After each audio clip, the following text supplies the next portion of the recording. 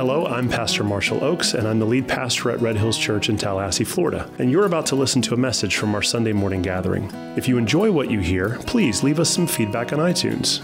And if you really like what God is doing at our church, consider supporting the ministry work at redhillschurch.com/give.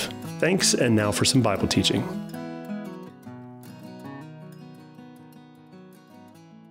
Get ready, because I brought maps. I missed you guys so much last week. I took some time. I was like, man, we're going to get a map together. I've got two, and they're good ones. But before we get there, I have to just do a quick review of the last couple chapters because we're studying the book of Hebrews right now, and Hebrews can be a little bit of a confusing book if you break it up by chapters, because originally when it was written, there were no chapters. It was just one long letter. And so when the chapters and the verses were introduced in order to help reference and kind of point things around, it was very helpful, but it also, in a way, kind of broke up the arguments, and it makes it a little more confusing if we're just studying a chapter each week. So just a quick overview. The author of Hebrews has been making this point for the first 4 chapters that Jesus is superior to everything that this early church knew. He's better than angels, he's better than Moses, he's better than Joshua, he's better than the Levitical priesthood. And that was the argument he started in Hebrews 5. So Hebrews 5 is the beginning of this argument. Man, Jesus is the greatest high priest who's ever lived. And the audience, he anticipates their response. Well, he wasn't from the tribe of Levi, so how can he be a high priest if Jesus was born from the tribe of Judah? Because we know how this is supposed to work. And so he introduces this concept of Jesus being a high priest in a different priestly order from the Levites.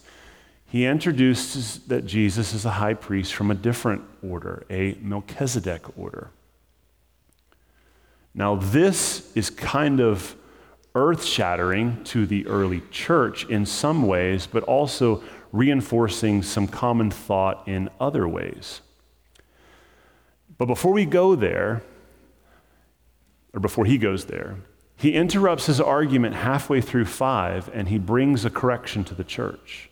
He essentially says, I'm about to blow your minds with some pretty awesome Bible ninjutsu, but you're not ready to handle it because you're still drinking milk. You're not growing as a disciple. In fact, you're at the place now where you should be teaching this stuff to other people, but I'm having to reteach it to you. So in Hebrews 6, which is what Lyle taught on last week, it was a pastoral correction, an exhortation, if you will, that it's time to start taking some things seriously because what Christ did is a big deal. And then we get into Hebrews 7, which is where we're starting today. And in Hebrews 7, he goes back to that argument he started in Hebrews 5 and interrupted it in Hebrews 6. He goes back to that argument in Hebrews 7 and he expands on it with this idea of a different priestly order through this guy named Melchizedek. But I can't just jump in where he is jumping in because it requires some background story of what he's referencing. And I told you when we started the book of Hebrews that this is a fantastic book if you want to get better at understanding the Old Testament because he's constantly referencing the Old Covenant, the Old Testament, the old books, things that happened in Genesis, and this is one of those examples today.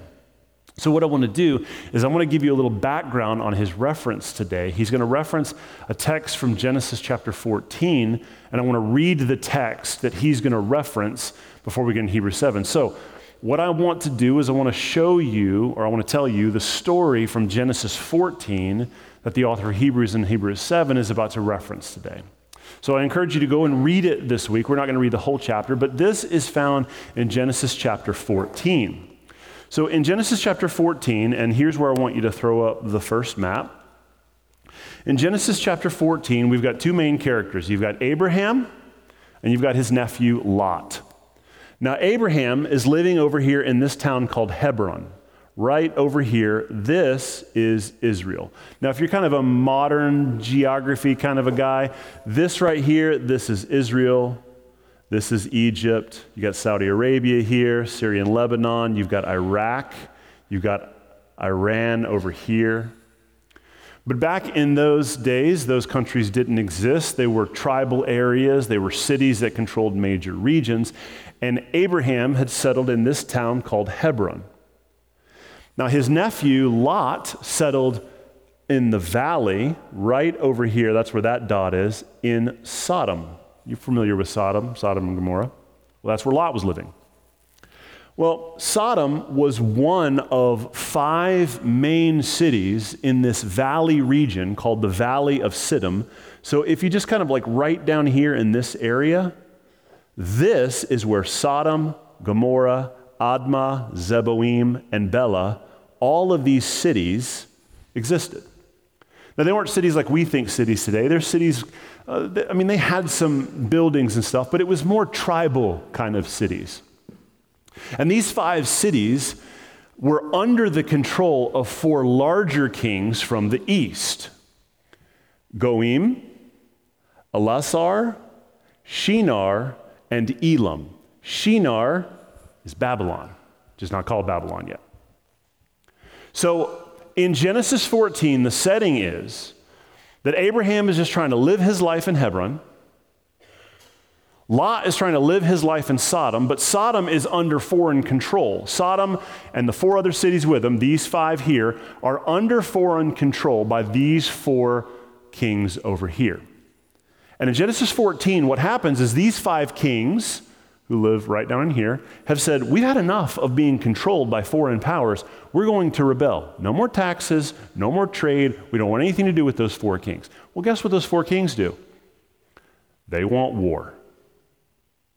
So what these 4 kings do, it starts with Elam. He kind of heads up this way to Shinar and Babylon, Goim and Elasar. They meet over here on the Euphrates, and they march towards Sodom and the Valley of Siddim. And it's the 4 kings versus the 5 kings. That's the battle in Genesis chapter 14. And what happens in Genesis 14 is these 4 kings make their way down to the Valley of Siddim. The 5 kings, they cannot fight against these 4 kings because they just don't have the military power.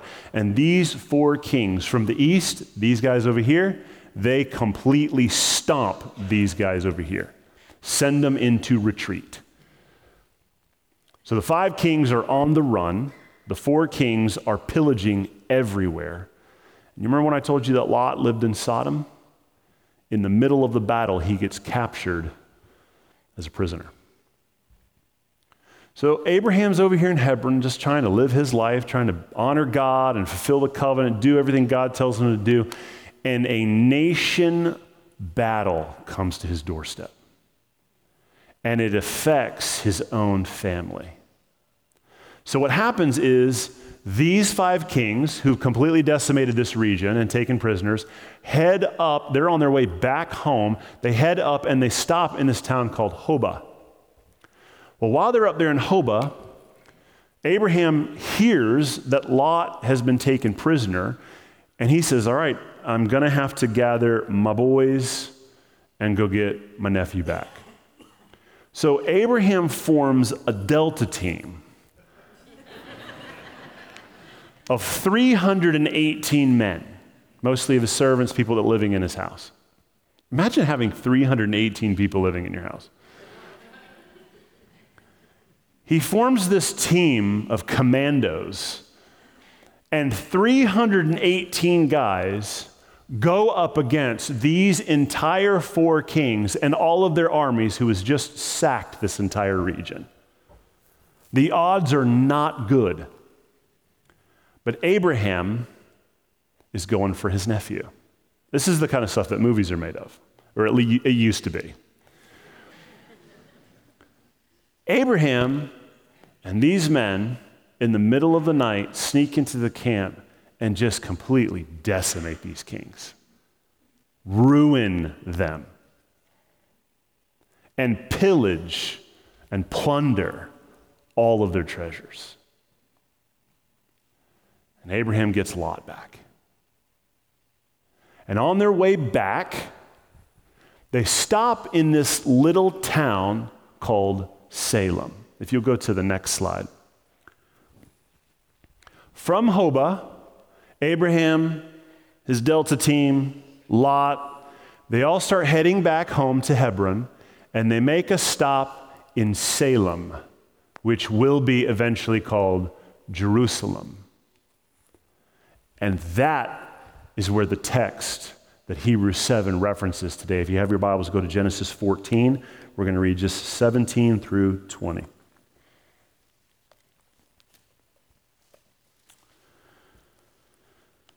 Genesis 14:17. It says, after this return from the defeat of Chedor Laomer and the kings who were with him, this was the 5 kings we just referenced, the king of Sodom went out to meet him at the valley of Shaveh.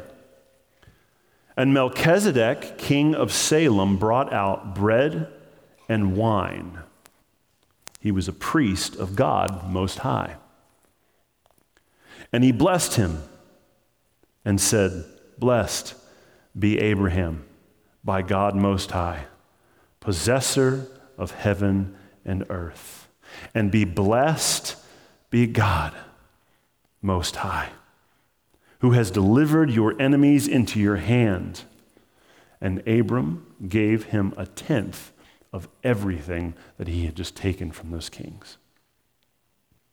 Now it goes on, 21 through the rest, to talk about Sodom asking for some of the gifts. And Abraham essentially says, you can have all of the stuff that I took. I don't want any of it.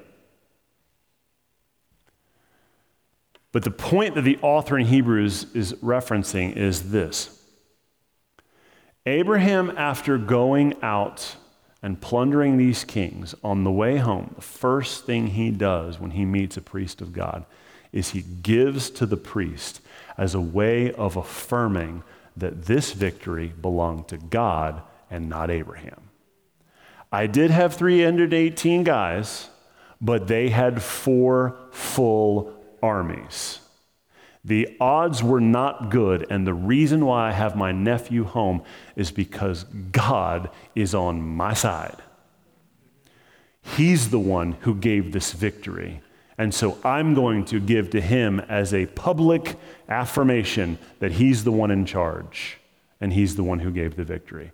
And what was God's response? He blessed him. Now, these 4 verses are the source material for Hebrews 7 that we're going to read today, and it may seem strange to weigh an entire argument in Hebrews 7 on 4 verses. Melchizedek is also referenced in Psalm 110:4, but he's not referenced anywhere else in the Bible. So it may seem odd to think that the author just randomly picked out these 4 verses to make his argument we're about to read, but there was an archaeological discovery that happened in the 1950s that shed some light on this. Have you heard of the Dead Sea Scrolls? In the 1950s, a plethora of literature was discovered in this cave in Qumran in Israel.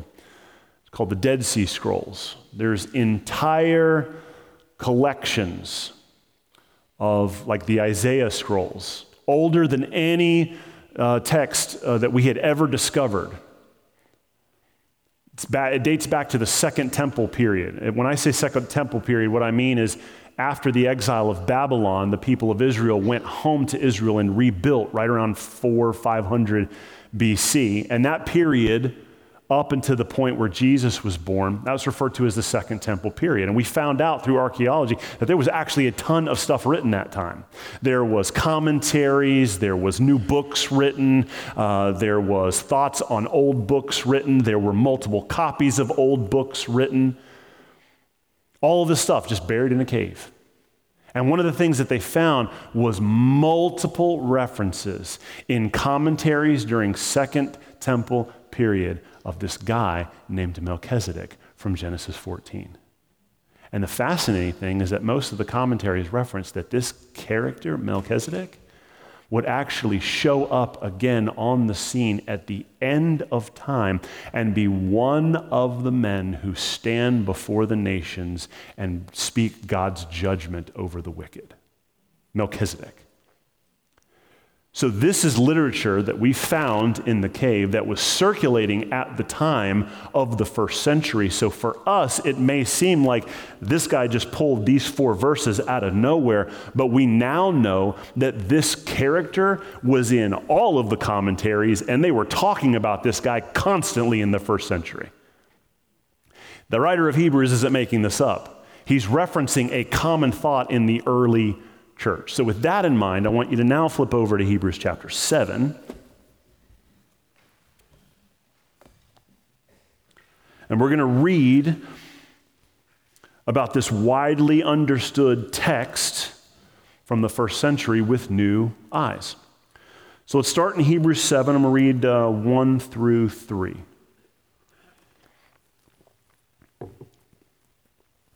Verse 1 says, "For this Melchizedek, king of Salem, priest of the Most High God, met Abraham returning from the slaughter of the kings and blessed him."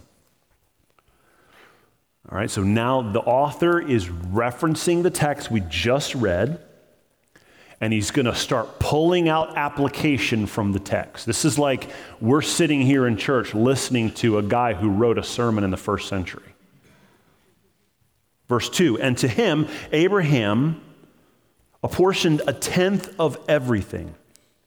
He is first, by translation of his name, Melchizedek, a king of righteousness." That's what that name means. "And then he is also, because of the king of Salem, that is the king of peace," because that's what Salem means. So you've got this character, Melchizedek, who by his name is a king of righteousness, and by the king of the name of his city that he's a king over, he's also a king of peace. Verse 3, "He is without father or mother or genealogy, having neither beginning of days nor end of life. But resembling the Son of God, he continues a priest forever." Let's pause right there.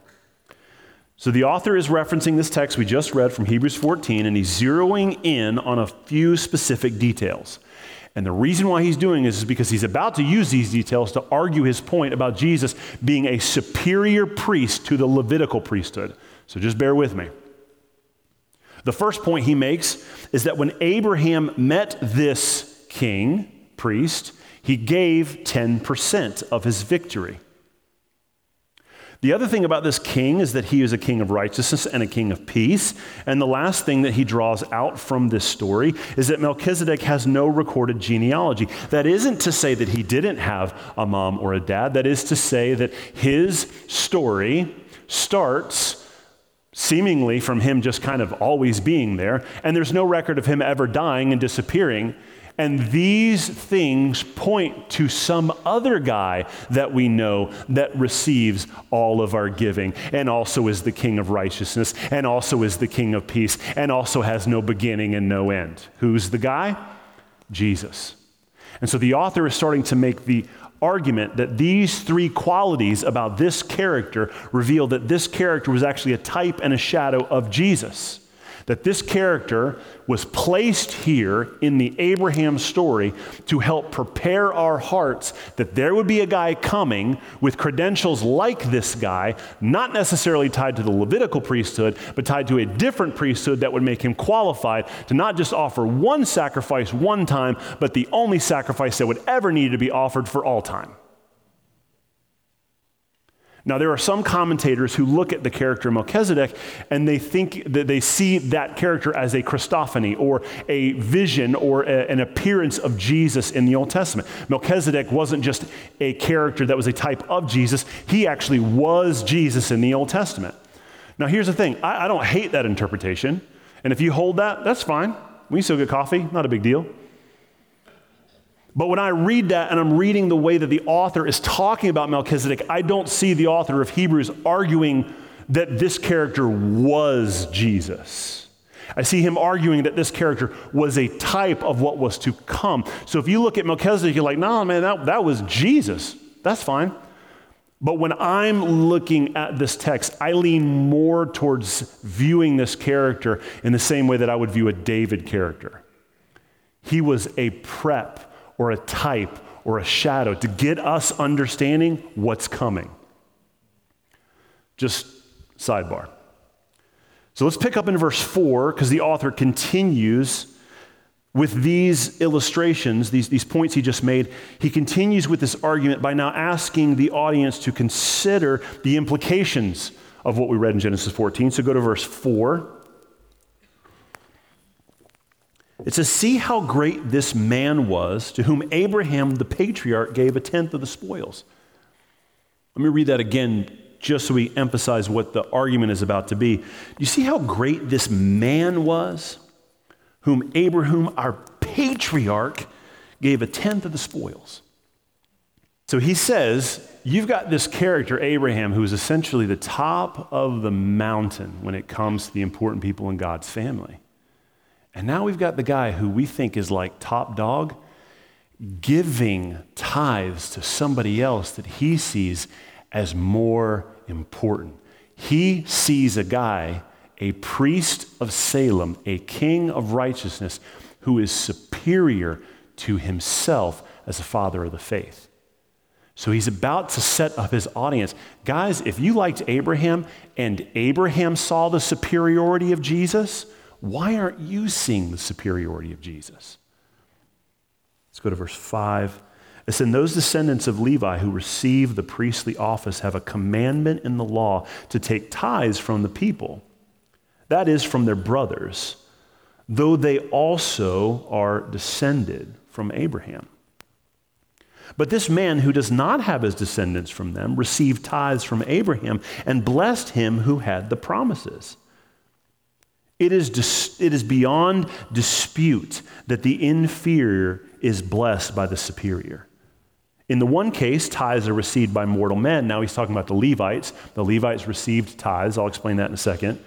"But in this other case, by one of whom it is testified that he lives." He's about to set up this argument that mortal men are different than a guy who lives forever.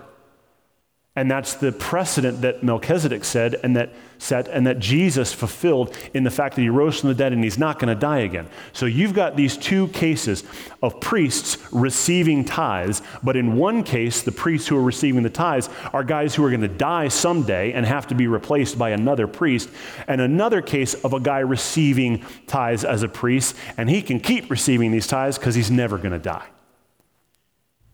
One might even say, this is my favorite point, not verse 9, that Levi himself, the father of all the Levites, who received tithes regularly from the other tribes, paid tithes through Abraham because he was still in the loins of his ancestors when Melchizedek met him. If Abraham was the grandfather of the Levites, and the Levites were inside the body of Abraham because he's the grandfather, and Abraham paid tithes to Melchizedek, in some way, can't we argue that the Levites also paid tithes to this better priesthood? Even the Levites are testifying that this is a better priesthood than the one that they served in. Now, in order to make sense of some of this, we have to kind of think through what the author is asking us to consider.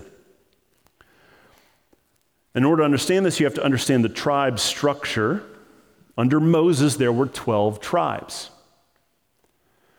One of the tribes was called Levi, the Levites.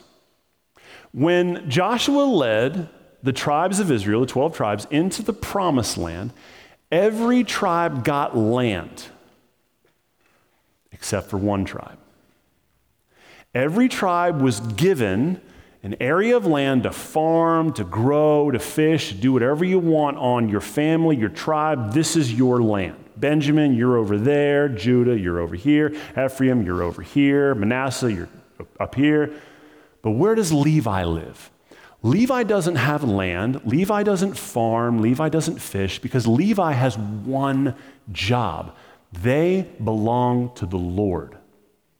And their job is to be priests, to manage the presence of the Lord before the people. They manage the temple, they manage the city, the structure around the city, they manage the worship at the time of David. Their job is to manage the presence of God. So how are they supposed to feed their families if they don't get land and they can't farm, if all of their attention is given to the things of the Lord? The tithe. The other tribes were instructed to bring a tenth of everything they grew and fished and hunt. Bring 10% of everything and bring it to the Levites and give it to them, and that's what they will live off of. Since they're focused on stewarding the presence of God for the whole nation, they need something to live off of, and they'll live off the tenth of whatever the tribes give. So this is the argument that he's using. This system of the 11 tribes tithing to the Levites so they could focus on their priestly duties was the main argument, but his larger argument is that this system existed all within the body of Abraham because he's the grandfather. So these 12 tribes, even though the 11 tribes are tithing to Levi, the 12 tribes, all of them come from the same place, which is Abraham's lineage. So in the same way that these tribes were tithing to the Levites, before the system ever set up, Abraham had the system of tithing on the inside of him because of his ancestors, and he chose to use that system to affirm something really important, and that is that there is this guy who is outside of our system that I am going to affirm is greater than any system that even God has given me. You follow? And so the argument that he's making is that Abraham, through tithing to Melchizedek, is affirming that there is something that is greater than Abraham himself, and everything that would come after him, meaning all the 12 tribes and the Levites, everything that comes after him, there is something greater than himself by giving to this man Melchizedek. And he's also affirming, like I said at the beginning of the story, that God gave him the victory over God gave the victory to Abraham over the 4 kings. So you've got these two arguments that he's making.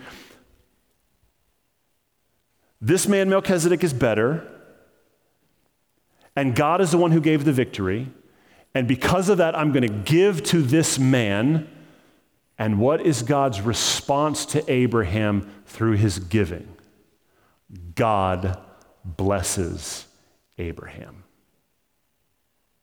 Now, blessing has become kind of a dirty word in the church. And the reason why it's like that is because the word has gotten hijacked. And meaning has been injected to the word, and it doesn't mean, in our minds, what it means biblically. So one of the illustrations or the points I want to make later today is I want to come back and I want to touch on this blessing idea before we close, but I don't want to break this argument. So just kind of shelf that for a moment and know we're going to come back to this principle of what happens when someone who is a servant of God gives to God. What is God's response when we faithfully give unto the Lord? He responds in blessing. Now, shelf that. Let's come back to this argument that the author is making, and we'll pick up in verse 11.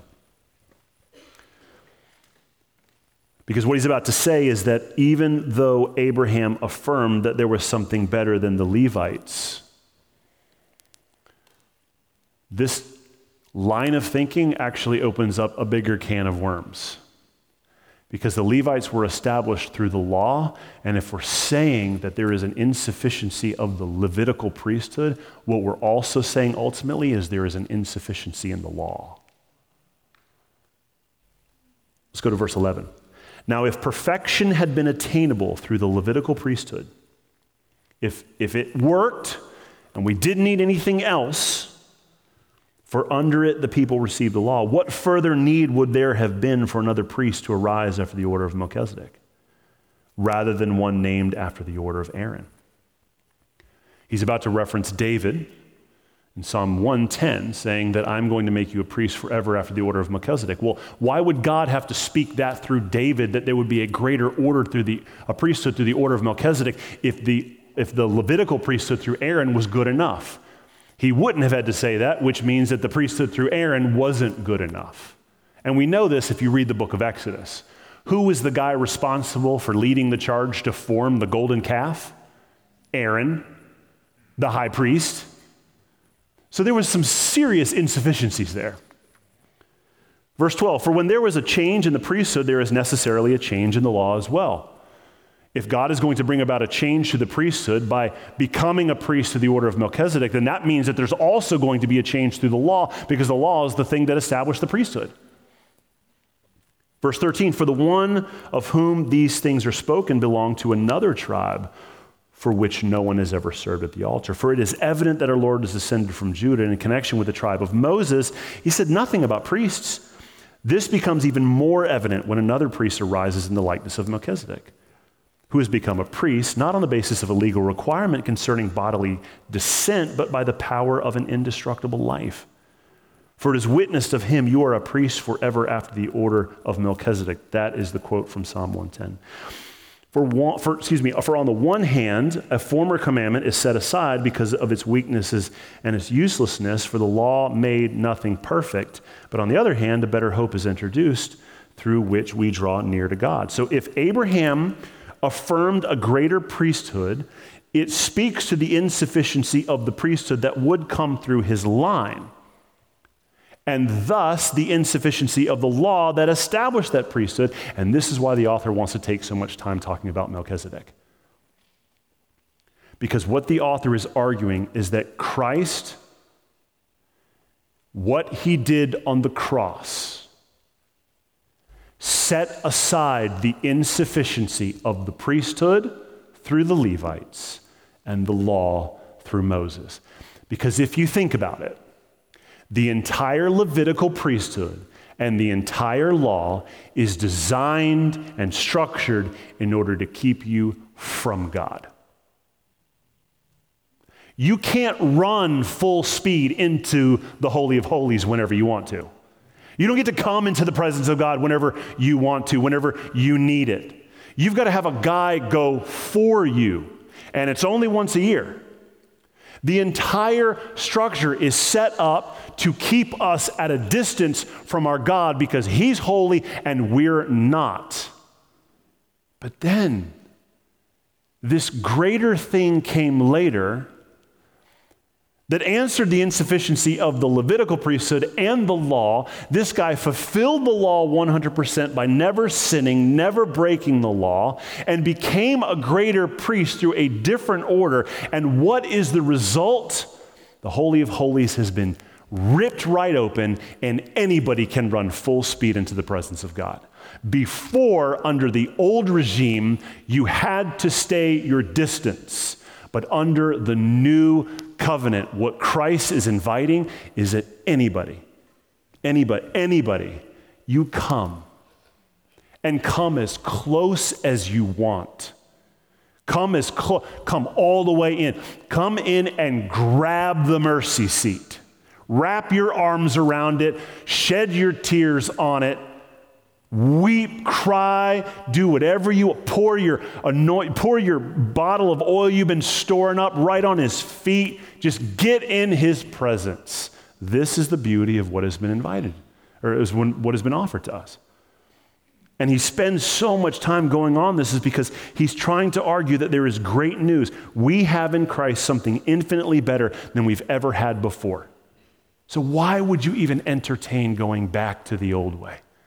It's insufficient, and it's designed to keep you from the Lord. You can't get close to him the way you can through Christ. Let's finish this chapter. Go to verse 20.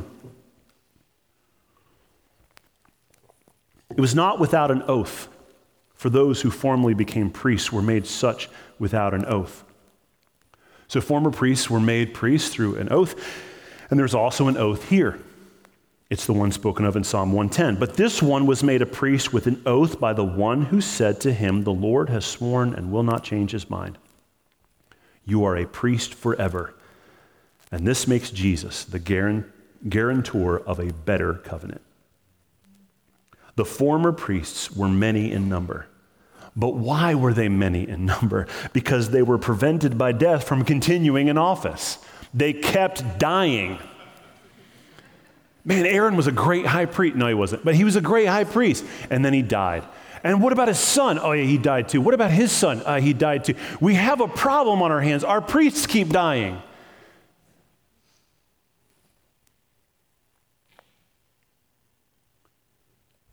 Verse 24, it says, but he holds this priesthood permanently. This is Jesus. Because he continues forever. Consequently, he is able to save to the uttermost those who draw near to God through him, since he always lives to make intercession for them. For it was indeed fitting that we should have such a high priest, holy, innocent, unstained, separated from sinners and exalted above the heavens. Can't say that about any Levitical priesthood member. He has no need, like those other priests, to offer sacrifices daily, first for his own sins and then for those of his people, since he did this once for all when he offered up himself. For the law appoints men in their weakness as high priests, but the word of the oath, that word spoken in Psalm 110 about Christ being a priest forever in the line of Melchizedek, which came after the law, appoints a son who has been made perfect forever. So Jesus is a high priest of the order of Melchizedek, and he is superior in two main ways. This is what 20 through 28 is arguing, that Jesus will never die as high priest, which means he doesn't have to be replaced like the Levitical priesthood, and he doesn't have personal sin to atone for, unlike the Levites. Jesus was spotless. This leaves us with a better priesthood and a better priest who is superior in every way, will never die, and never have to be replaced. And the one sacrifice that he made is enough to cover all sins for all time. We don't need another priest or another sacrifice. Now, this chapter is written as an argument for Jesus being a better high priest. The author's goal is to argue to the early church, don't go backwards. Don't go backwards into what? Don't go backwards into what you grew up in. Don't go back to the temple. Don't go back to the priests. That entire old way of doing things was designed to show you how insufficient our human way of reconciling the issue of sin actually is. It doesn't matter how many sacrifices you make, it's never going to be good enough because tomorrow you have to go back and do it again. But that doesn't just speak to the temple structure, that speaks to that inner human thing where we're convinced, well, if I just balance out my life sheet where there's more good things on it than bad things, then I'll be good before a holy God. If I can just make enough sacrifices and do enough things that are good, then eventually, in some way, like the old priesthood, I can balance out my sheet and I can stand before a holy God clean because I have more good things on it than bad things. The author is arguing to the early church, that way of thinking is flawed. You'll never balance your sheet because you're starting from a deficit. You don't even know how big your debt is when you start trying to balance the sheet. Your numbers are broken. You haven't started high enough. I've got $1 million debt. No, higher. Billion, higher. Trillion, higher. How big is this debt? Now we're getting somewhere. Every thought, literally every action that comes from an impure place, you were born into iniquity. You can't good your way out of the situation you're in and where you're headed. But I have good news. There is a high priest that did all the good for you on your behalf, and all you have to do is put your faith in him and what he did, and your slate is clean. Don't go back to the old temple ways. Do not, on a Saturday, think you can atone for your Friday night bad decisions by going to the temple with a couple doves and just hoping that the priest will do his thing and that you'll be good if you have put your trust in Jesus as the greater sacrifice and the better priest.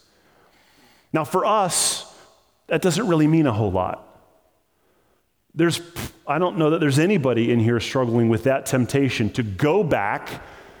I don't know, you can't even find a temple to do that. There's not a struggle to like, oh man, well, times are tough and I'm kind of being wishy-washy.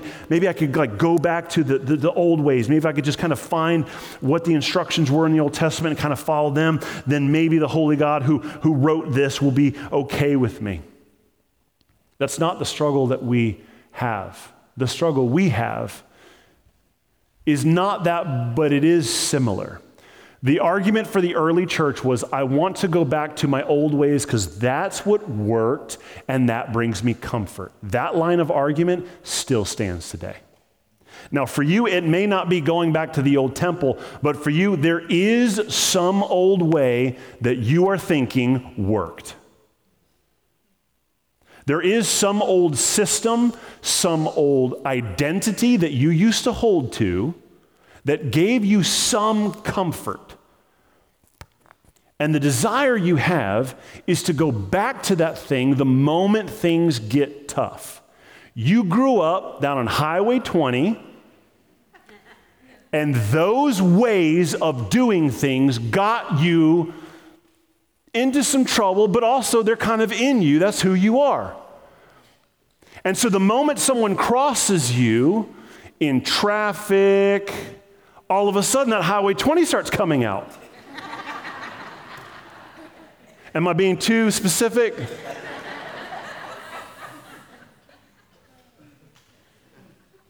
There are old ways that bring us comfort because it's our old identity.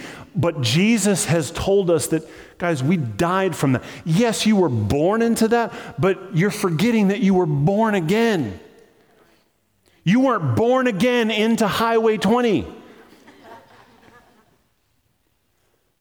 You were born again into something infinitely better than what you're experiencing, or what you grew up into and what you experienced. So the first message to this church from Hebrews 7, don't go back. It's not the kind of identity that's going to bring you any hope like the identity that Jesus can bring you hope. That's the first thing I want us to see in Hebrews 7. There's no value in going back. There's only sadness and brokenness. You were saved from that. Don't go back to that. That's the first thing. Apologies, I'm starting to fight a little cold here. My throat's going. And this is the second thing, and this is what I told you earlier that I wanted to come back to. It's rooted in this idea from Hebrews 7:7.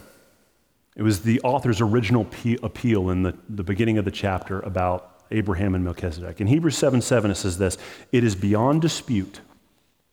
There's no argument here.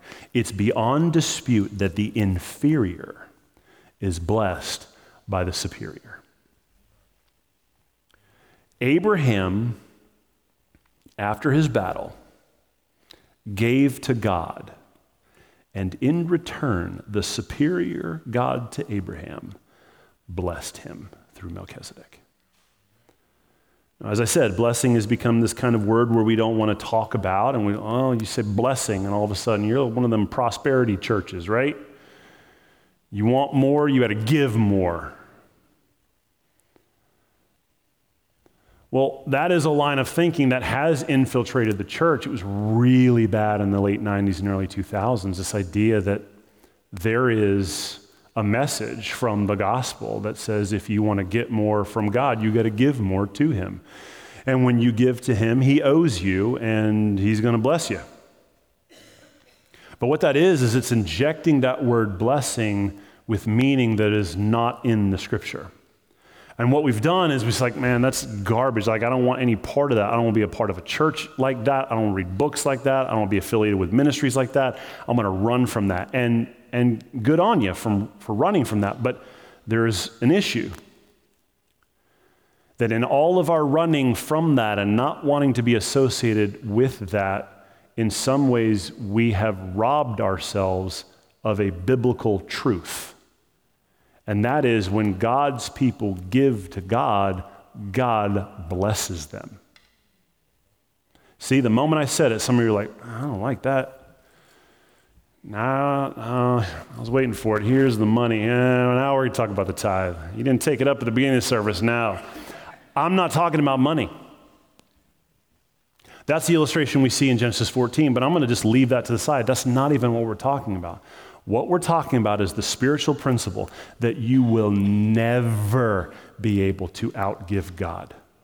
when you give unto him, he returns with more blessing than you could have ever possibly imagined. Now, this is found in Luke 6:38 when Jesus is talking about giving. Pressed down, shaking together, running over. You guys know it. But there's also evidence in our own life, because there's not a person in here who has not seen God's faithfulness work in your own individual life when you say, all right, God, I'm going to give this to you, and in return, you're blown away at what he blesses you with. Let me give you an example of this, because I just want to get out of your mind monetary stuff. This is not what we're talking about. This principle applies in some ways to that, but it's just so tarnished, that's not what we're talking about. What we're talking about is you making a decision to give of things in your life like your time. I want you to think about what happens in your life every Sunday morning when you wake up and you make the decision to say, Lord, I'm going to give you this morning. What happens? How does he respond to you giving him Sunday morning? Is it not blowing your socks off every time you go to church? With the friends that you meet and the camaraderie that you build and the faith that wells up on the inside of you when you see other people who are really struggling, but their eyes are just fixed on Jesus and they don't want anything else but him? Are you not blessed in times of worship? Are you not blessed when we're studying the Word of God and you're like, I didn't see that before. I had not considered it that way before. Every time you make the decision, Lord, I'm going to give you this talent, this thing I'm good at that I know you gave me, I'm going to give it back to you. Does he not respond by blowing away any expectation that you had thought that could happen when you used that gift for his service? Am I the only one? When you say, Lord, I'm just going to say yes to this, does he not just blow your mind every single time? Let's be honest for a minute. It's Tuesday night, you got a small group, it's been a rough day, none of the kids are listening. Be honest, the last thing you want to do is go to small group. I ain't got time for this. Not today. Oh, somebody's... You're like, it would be so much easier to just stay home. And it's raining out, so. But you make the decision, no. Lord, I'm going to give you this evening. What does he do every single time? Blows your mind. This is what I'm talking about. You've got gifts and talents on the inside of you, and if you just said, Lord, I'm going to give those to you, I cannot explain to you what he's going to do in return, because he is a blessing God. And whatever measure you think that you're going to give to him, you will never outgive him. The return and the blessing of being an obedient child of God, of saying, this thing you gave me that I call life, I'm going to give it back to you. You will never be able to believe the things he's going to do through your life by just saying yes.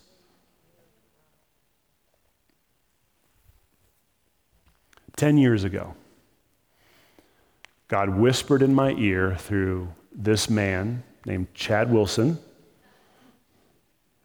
when we were talking about churches, and he said, I think you should plant a church with that vision God has given you. And all I did was say, all right, Lord, this one's on you. And I just want you to consider, it's been a tremendous blessing to me to serve you. You guys are awesome people. I love serving you. But I just want you to consider all the ways God has blessed you just by one guy saying, all right, I'll give you this. Has he not shown himself faithful to go beyond whatever we could hope for or imagine? The argument that he's giving us from Hebrews chapter 7 is just a simple, affirm that I'm doing things that are superior than anything you can do or that could come through your family line. And when you do that, I'm going to blow your mind what will actually come through your family line, because Jesus was born from the seed of Abraham. This is what I want you to consider today, that what Hebrews 7 is declaring is that there is no value in going back to the old ways of doing things. What we have is superior in every way because Jesus is the greatest. And because you don't have to go back and everything that we have is what we need, you can, with confidence, say yes and freely give anything that you can feel that he's prompting you to, and you will receive a reward that is going to blow your mind. So if you're sitting here today and you're thinking, well, I feel like God's kind of just been nudging me about this, I cannot scream loud enough. Say yes. And some of you is just like, man, but you don't know, this is weird. Like, this is really weird. Like, I'm afraid to tell anybody. I don't want to tell my wife. This would mean our whole family, this would mean all kinds of stuff would change. Look, man, I don't know what to tell you, but we've got a whole book of people who said yes to stuff that God asked of them, and their whole lives are changed, and we're sitting around talking about it today because their yes affected us. There is no telling who you're going to affect with that yes, and what he's pleading with you today is like, just trust me. Just don't go back. Just trust me right now and give me that little thing that you've got clenched in your fist and you're so afraid you're going to lose. Let me just go ahead and break it to you. You are going to lose it. Give it to me. You're going to lose it, but it's going to come back to you in a way that you never imagined. What you're holding is petty compared to what I want to give you. So that little meager thing that you think isn't worth giving, give it and watch him blow your mind. Let's pray. Hello again, it's Pastor Marshall, and I just wanted to say thank you for listening to this message. If you want to hear other messages or maybe find out more about our church, you can visit redhillschurch.com. From there, you'll find links to our social media pages, message archive, and ways you can support the ministry work. Thanks again for spending time with us, and God bless.